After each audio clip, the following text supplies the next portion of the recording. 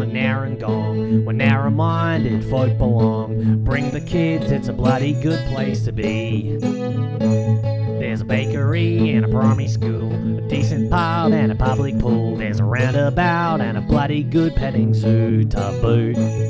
So come on down and grab a beer. You can stay if you're from here, and if you're not, you best be moving along. From Narrangong, you can't.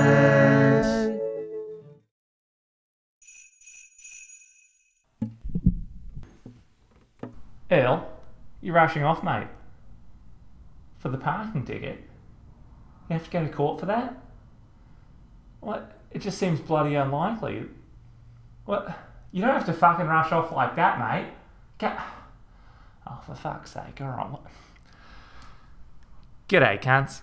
So, Earl's had to leave us a bit early today because of his ongoing legal drama, which is manifesting this week in the form of a court date. He's maintaining that it's for a bloody parking ticket, but frankly I'm not convinced. I've only ever had to pay a fine for these things, and here he's waltzing off to court. It's bloody suspicious if you ask me. Anyway, we're continuing our Christmas celebrations here in the Narrangong Public Library. Last week we heard a couple of charming stories about Christmas bickies and Christmas pudding. Both of those are lovely Christmas traditions around here. In most Australian towns, I reckon, one of the most favourite Christmas traditions is the pageant. It brings the whole town out to wave and cheer and catch lollies and mingle with the neighbours. When it goes right, it's a bloody beautiful celebration of local spirit. When it goes wrong, well, that's what we're going to hear about today. Here's the Christmas pageant. She was a little flat, but Reg didn't care. His Emily was practicing for the school performance in the upcoming Christmas pageant. She was to be singing a solo in Christmas in Australia, right as the choir came through the welcome arch in the centre of town, and Reg was pleased as punch. Reg smiled. Christmas time is near. Bloody hell, Michelle swore from the kitchen table, and both Reg and Emily looked over in alarm, Emily's eyes filling with doubt. "Oh, not you, love," she said. "It's this bloody dress." Michelle had a pile of green and red fabric spilled over the table in front of her, heaped around a dusty and battered sewing machine. She was endeavouring to make Emily a spiffy new Christmas dress to wear in the pageant, but found the task was complicated by her impressive lack of skill as a seamstress.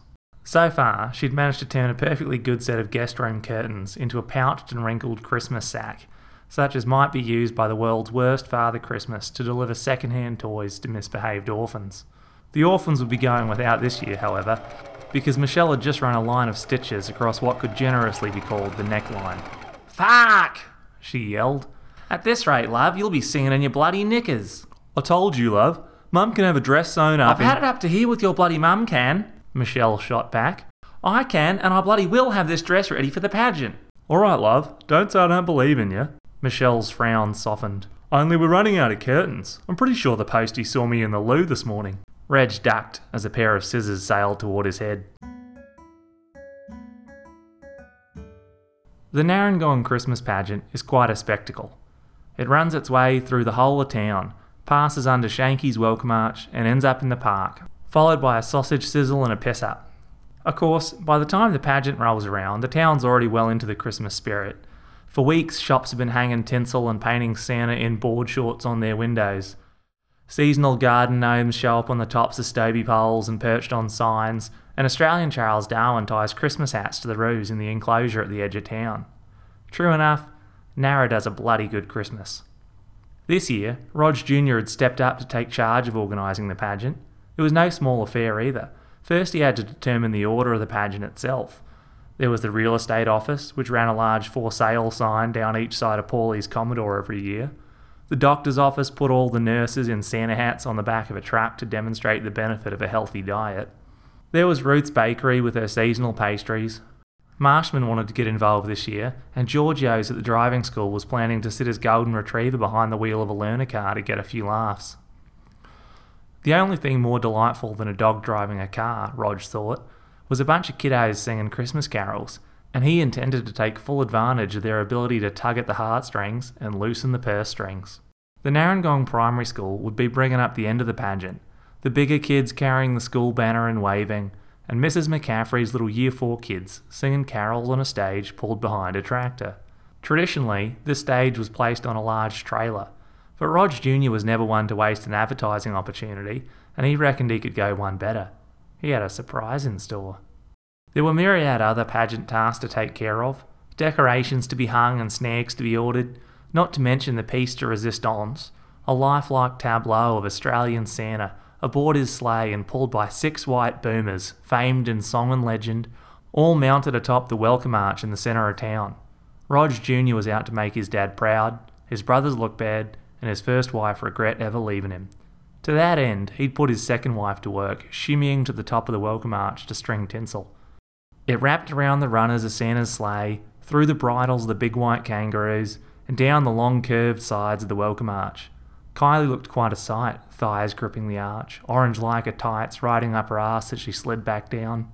Rog Jr., though, was focused on Santa's board shorts at the top. Are they pink enough, you reckon? Kylie dropped the last 2 metres and landed with a thud. She dusted off her tights and wiped the sweat from her eye. It looks... She paused and reeled her tights back out of her crack. It looks pretty pink from here, she said breathlessly. Rog Jr. squinted and scratched the back of his head. Nah, I reckon they've got to be a little more pink. I'll get the paint, love. You get back up there. The day of the pageant, Reg was up at the crack of dawn. Not so much because of the excitement, as it was because of the sunlight streaming through the bedroom windows. Turn off the fucking lights, Reg, Michelle grumbled. It's not the fucking lights, Mish. There's no fucking curtains for the sun. Michelle opened her eyes wide enough to glare at him. You having a go at me? You want to sell a bloody Christmas dress, you lippy bastard? No fear, love. I reckon the one you made's just about perfect, Reg said, hurriedly. He was being slightly generous. Michelle had succeeded in creating armholes, certainly, and there was a space for the head. There was even, roughly around the knee region, what might be a hem, even if it did start out on the right as an A-line and end on the left as a mini. But it was green and red, and with a little wriggling, jiggling and some batter, Emily could squeeze into it.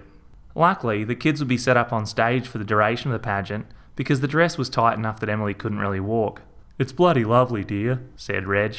I don't reckon Mum could have done any better. Shut your bloody mouth, Reg, you looks like shit and I know it. From a distance, though, I reckon she'll just look like Christmas cheer. Michelle glared at him and set off to ready the esky and lawn chairs for the pageant. After Reg dropped young Emily off at the school, he went and found Michelle by the welcome arch. She'd secured a nice spot right by the street, so they'd be able to see all the floats as they came by. Mrs. McCaffrey had assured him that Emily would be singing her solo right as the school's float came by the arch. He sat down, grabbed a beer, and started to get into the Christmas spirit. Rog Jr. and Kylie were sitting next to them, and Rog was explaining the placement of each light on the arch, each festive gnome on each stovey pole, and the symbolism of each string of tinsel. The history of Christmas, see, is mired in ancient druidic rituals. These druids, them's are gnomes, you see, they'd take strings of entrails, that's your tinsel, right? And they'd wind it up around a tree before the village pageant. Have a beer, Rog, and shut up about the decorations, would you? Rog started to sook, but found it hard to frown at the sight of a dog driving a car. Con drove his Land Rover by next, wrapped in strings of sausages and tinkling bells. Strings of bloody entrails, Rog blurted out. I told you. Then Ruth and her husband, throwing green and red festive pies into the crowd. Samuel P. Marshman Esquire followed, throwing business cards. In a stroke of prescient genius, he'd had special cards printed up, which read, Injured by errant pastry, mouth burnt by overheated filling, call Samuel P. Marshman Esquire. The pageant continued, a parade of local shop owners chucking lollies and business cards and toothbrushes. Before long, Michelle spotted the kids coming down the road. Reg and Rog were fighting over a lolly that had landed next to their feet. Shh! Quiet down, you bastards. Here they come. I want to hear her solo. First came the older kids, carrying the school banner and waving pom-poms, variously scowling or grinning awkwardly at the fun they weren't expecting to have. The tractor trundled along behind them, Bill Bunsen seated proudly and comfortably at the wheel, pulling Mrs. McCaffrey's Year 4 class behind him on an ersatz stage constructed atop. Rog, Reg said, what the bloody hell is that stage sitting on? Rog Jr. had built a stage all right, and he'd taken the opportunity to show off Shanky's newest development, the Shanky automated overpowered hay rake and hay rake with extra hay raking power. The beastly machine had 2 additional cyclic rakes, a larger bundler with additional gathering hooks, and a dual-strand tie-down system. It also had just enough room on top to fit a stage just large enough for a children's choir while they caroled their way through town. It was a glorious sight and an even more impressive sound. The 6 rakes whirred in unison, the bundler click-clacked across the hopper, and the dual-strand tie-down system whizzed a string of twine across the bundler. As the float clattered down Main Street, in fact, the only thing Reg and Michelle couldn't hear was the school choir. They could see the little kids' mouths moving and their little hands clapping in time with what they could only assume was a cheery, upbeat Christmas melody. They could see Emily counting verses nervously on one hand as she prepared to step out for her solo. Rog began. "Bloody beautiful, isn't it?" Rog responded. Emily smiled at her mum and dad as she sang along with the other kids. At least, it looked like she was singing along. She could have been swearing a blue streak for all they could tell over the clatter. "Rog!" Reg shouted again. "What the bloody hell is that noise?" "It's the newest model. Figured the pageant was perfect chance to show it off for the crowds. Dad'll be bloody pleased." "Rog!" Michelle was standing up now too. "Looks bloody beautiful, doesn't it?" continued Rog, oblivious to the turning tides. "And she sounds a beaut out there, doesn't she? Listen to her sing." "The rake? Rog, you daft bastard, you can't hear the kids." "The what?" Rog asked. "The bloody kids, Rog. The whole bloody reason for the thing." Rog looked up at the Year 4 choir. "Them?" he asked. "But they always sound like shit. Frankly," he pushed on, a little put out by Reg's disparaging comments, "your Emily looks like shit too. What is that she's wearing? A sack made out of curtains?" Michelle's beer bottle struck him square in the forehead and he staggered back into the street. "It's not all about your bloody pageantry," she yelled. "It's a bloody pageant. What else would it be about, you daft cunt?" Over the whirring and the click-clacking and the whizzing of the rake could clearly be heard the thud as Reg connected with Roger's chin. Rog went down hard as Reg stormed toward the welcome arch. He grabbed the strand of tinsel that wound up it and began to pull. "Reg, what the fuck are you about?" Rog Jr. yelled, climbing to his feet and dodging another hastily thrown bottle. "Leave the bloody tinsel alone." "Fuck your tinsel," Reg shouted, and neatly sidestepped Roger's grasping tackle. "Give it back, you bastard," Rog yelled, turning and chasing Reg out into the street. Rog Jr. had always been the bigger of the two, but Reg was quicker, and he ran rings around his brother, trailing a streamer of tinsel. Both men narrowly missed being run down by Bill Bunson's tractor as it rolled slowly under the arch, the kids still apparently lost in song. Emily looked so serene and festive atop the rake that Reg couldn't help but smile up at her as he ran by. His momentary lapse of concentration was sufficient to let Rog catch him in an impressive flying tackle. The two men rolled into the gutter, and Rog managed to get a couple of good shots in before Reg wriggled out from under him and was up again, dancing down the road and taunting his brother. The streamer of tinsel had disappeared under Bill Bunson's tractor and reappeared now, swept up by one of the 6 overpowered cyclic hay rakes. As Rog and Reg traded blows under the arch, the tinsel click-clacked and whizzed its way inside the machinery, coming down from the arch in zigzagging streamers. Rog and Reg, meanwhile, seemed to have stirred up decades-long disagreements of the sort that always arise at Christmas time. "I never even said you could borrow it," Rog yelled, his voice muffled by Reg's thighs, which were clamped around his head and neck. He did his best to land punches on Reg's ass. "It was my bloody fishing pole, and you went and broke it," came Reg's reply, muffled by a mouthful of Roger's moleskin pants and at least some of his calf. He released his grip and spat out a piece of pant leg. "Ah, you punched my bloody bum!" He bit down again wildly and Rog screamed. "It was never even your bloody pole to begin with," Reg yelled. "Papa gave it to both of us." He scrambled to his feet. "I was the oldest and I used it first. It was mine." Rog dove for Reg's knees and the two went down again. By this point, the tinsel had unwound from one leg of the arch and was beginning to pull down the first of Santa's 6 white boomers. The overpowered hay rake barely strained and pop, the kangaroo came loose, riding the string of tinsel toward the rakes, whizzing, whirring, click-clacking more. Pieces of grey paper mache and red ribbon flew from the sides of the rake and left a macabre trail on the road. Finally, the kangaroo emerged on the baling platform as a bale of grey and red, neatly tied in silver tinsel. The kids near the back of the stage began to scream. The next kangaroo was already on its merry way, jiggling down the tinsel toward its doom. In it went with a crunch, and one by one the other kangaroos jiggled after it. They were ingested, digested and expelled in festive bundles to the horror of the kids above. By this point, Emily was the only kid not crying. Her classmates shrieked in horror as pieces of kangaroo flew from the sides of the hayrake, a tail here, a paw there, but Emily was counting silently to herself. 3, 2, 1. She shuffled forward in her Christmas sack and began to sing. Her clear, bright, slightly off-key voice rang out over the cacophony of the hayrake. Reg paused, one fist full of Roger's shirt front, the other cocked, ready to bring down another shot on Roger's already swollen ear. To ride around on the bush where it's dry, to cut all the presents piled up high.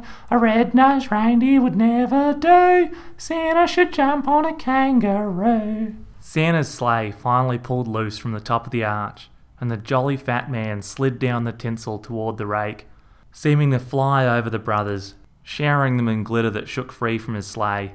'Twas a merry sight indeed. "That sounds bloody beautiful, that does," said Reg. "Voice of a bloody angel." He stared up in rapt attention. "Here," he said, as the Christmas spirit swept over him.